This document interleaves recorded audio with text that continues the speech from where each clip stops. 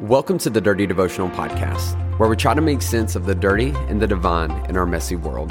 My name is Zach, and I'm an ex-pastor, a struggling addict, and I deal with major anxiety and depression. Yet I deeply believe in God's presence in my life and in your life as well. I hope today's conversation inspires your thoughts, challenges your beliefs, and helps you feel seen, known, and loved by a real God. Thanks for joining.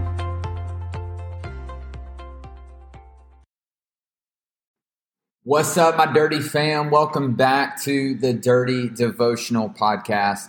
Zach here. As always, an honor to be able to hang out with you today. Want to give a shout out to my dirty fam, all of you who've been listening. I love you, appreciate you.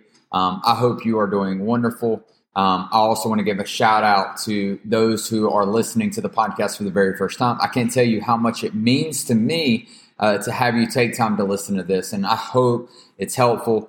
And I want to encourage you, if today's devotional is helpful for you, let me know. Message me, respond on Instagram at Dirty Devotional on Facebook or Instagram.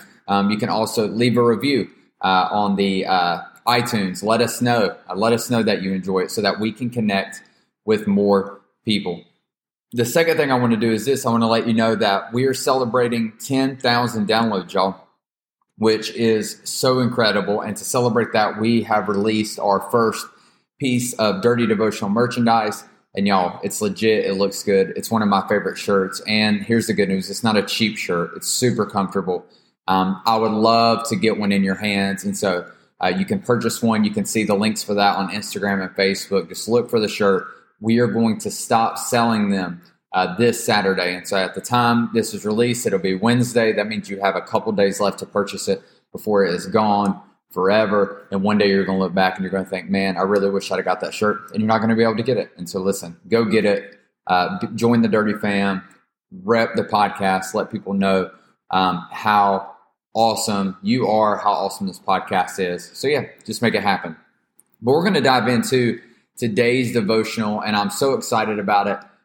We're going to be in Genesis chapter 39. We kind of finished off our story of Jacob and all of his shenanigans, and now we're moving on to his son Joseph, where the shenanigans continue.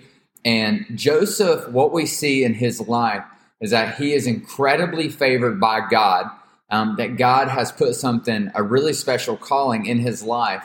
But his whole life, for the most part, or the story that we see in Scripture, is even though he was favored by God, he was deeply hurt by people. And it started off close at home with his family.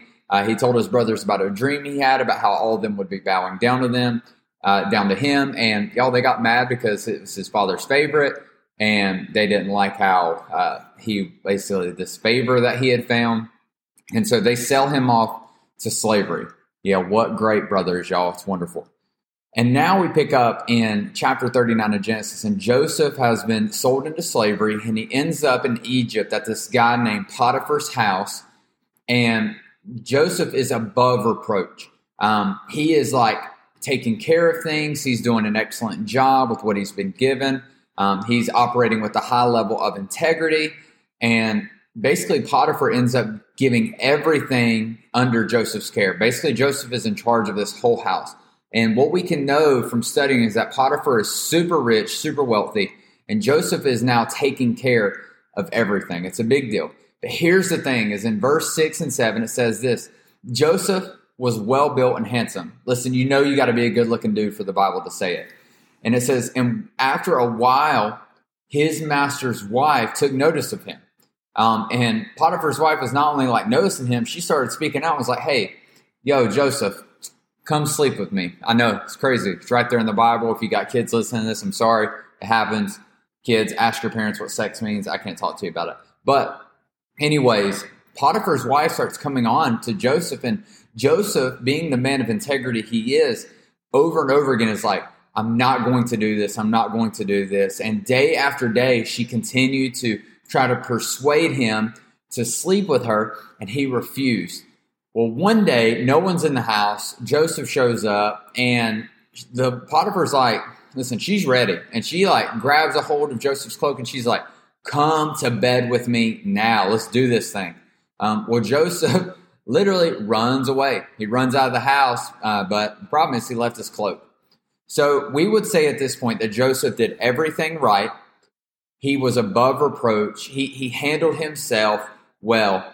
And what happens is that she keeps the cloak beside him, or beside herself. Potiphar's wife does. She holds on to Joseph's cloak. And then when her husband comes home, she blames Joseph for all of it. Said that you brought this man into my house to make sport of me. But as soon as I screamed for help because he was coming on to me, he left his cloak and ran out of the house. So this is a bold-faced lie. It is not true. The only part that is true is that he left his cloak and he ran out of the house. Nothing else about this is true. Well, the husband gets pissed and basically responds out of anger and throws my man Joseph into prison. Now, this sucks if you're Joseph. And I don't care how you twist this. It may work out for Joseph in the long haul. But this is a very traumatic experience that when you've handled yourself in what you believe is the best way you can and you suffer the consequences of a decision that you didn't do. And here's what I want to tell you today is maybe you can relate to Joseph's story here in Genesis 39. And you have done the best you could, and yet people around you are talking smack about you, spreading lies about you, people that don't know the whole story, and you're kind of living in the midst of all of these lies, this whirlwind of doubt, of gossip, and it sucks. And I'm going to give you some encouraging things because I've definitely been in this place before. I'm going to tell you some things that are just matter of fact. It's true about life, and then we're going to go from there. So here's the first thing I want you to know. People are going to say things about you that aren't true. It is a reality of life. The more influence you have, the more you better yourself, the more you distance yourself from people as far as being successful, being operating at high integrity. People are going to say things about you that aren't true. If people are upset at you at how you handled something, whether it was right or wrong, people are going to say things about you that aren't true. All right, so that's the first thing. Here's the second unfortunate fact. People are going to believe those things that have been said about you that aren't true. So not only are people going to say things that aren't true, there are going to be other people that hear these things and believe those things about you. And that sucks. And so it's just a reality of life that not only are people going to say things about you that are lies, people are going to believe those lies. And then here's what's going to happen. People are going to respond to you based on those lies. And people will leave your life. People will avoid being around you. People will do these petty things just to let you know that they don't approve of you, all based off an incomplete story or basically a lie. And so I say incomplete story because here's the reality. Some parts of the story can be true, but because they don't have the whole story, they're operating on the part that is wrong, and they don't understand all the right that happened, but that's also within that story. And it's important to understand that sometimes, yes, you may have done the wrong thing, but what people don't get is they don't understand what led up to that decision, and so they don't empathize with you. And so they start treating you as if you're a bad person, when the reality is you just made a bad decision. And Joseph here didn't do anything wrong, and he finds himself in this set. Somebody has said something untrue about him. People have believed that, and now people are responding to that lie, and it's affecting Joseph's life. And so what do we do? And here's our response. There's three things I want you to do, and they are important. And I am going to go fast because I'm almost out of time. So here we go. The first one is this, is dust off your feet. Dust them off. I love this. Jesus talks about in ministry that when the disciples go into a town and they are not received, to dust the feet off. And the reason they would do that is it was a sign to separate themselves from these people that did not receive them well.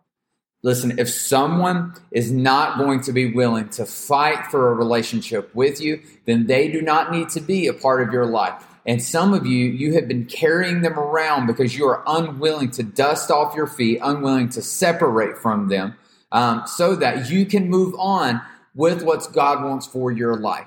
What I love about the story is Joseph does not continue. We don't even hear anything else about Potiphar and his wife anymore. Joseph dusts his feet off and goes on with his life. Today, listen, you've been carrying around the dust of the hurt of other people. Listen, separate yourselves from them. If they do not want to fight for you, then listen, you do not need to spend your life waiting for them to show up. Dust your feet off. Second one is this, is remember what's left in your life. It's easy in seasons when people are walking out on you to remember what you have lost, but instead remember what you have left. You have people who are still there.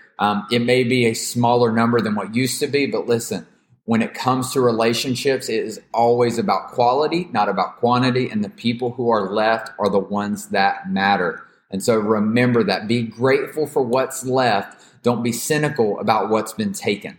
It's a mindset change. Again, dust your feet off. Remember what's left. Remember the things that have been left in your life. And here's the last one. It's to begin to build again. It's frustrating, and you can spend your life angry and upset that someone destroyed a foundation or a life that you've built off of a lie. But what we have to do is we have to separate ourselves from that. We have to remember what we have left, and we have to begin building our life again.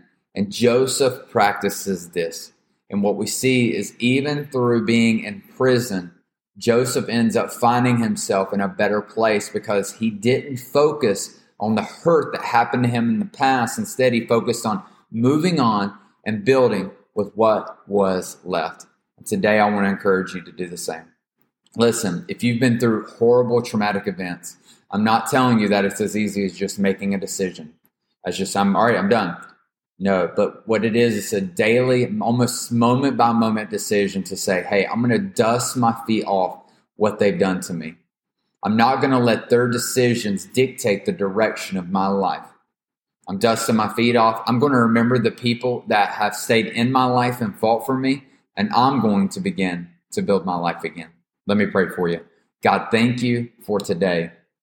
Thank you, Lord, that we have people who fight for us. Thank you that we, Lord, that we can survive hurt.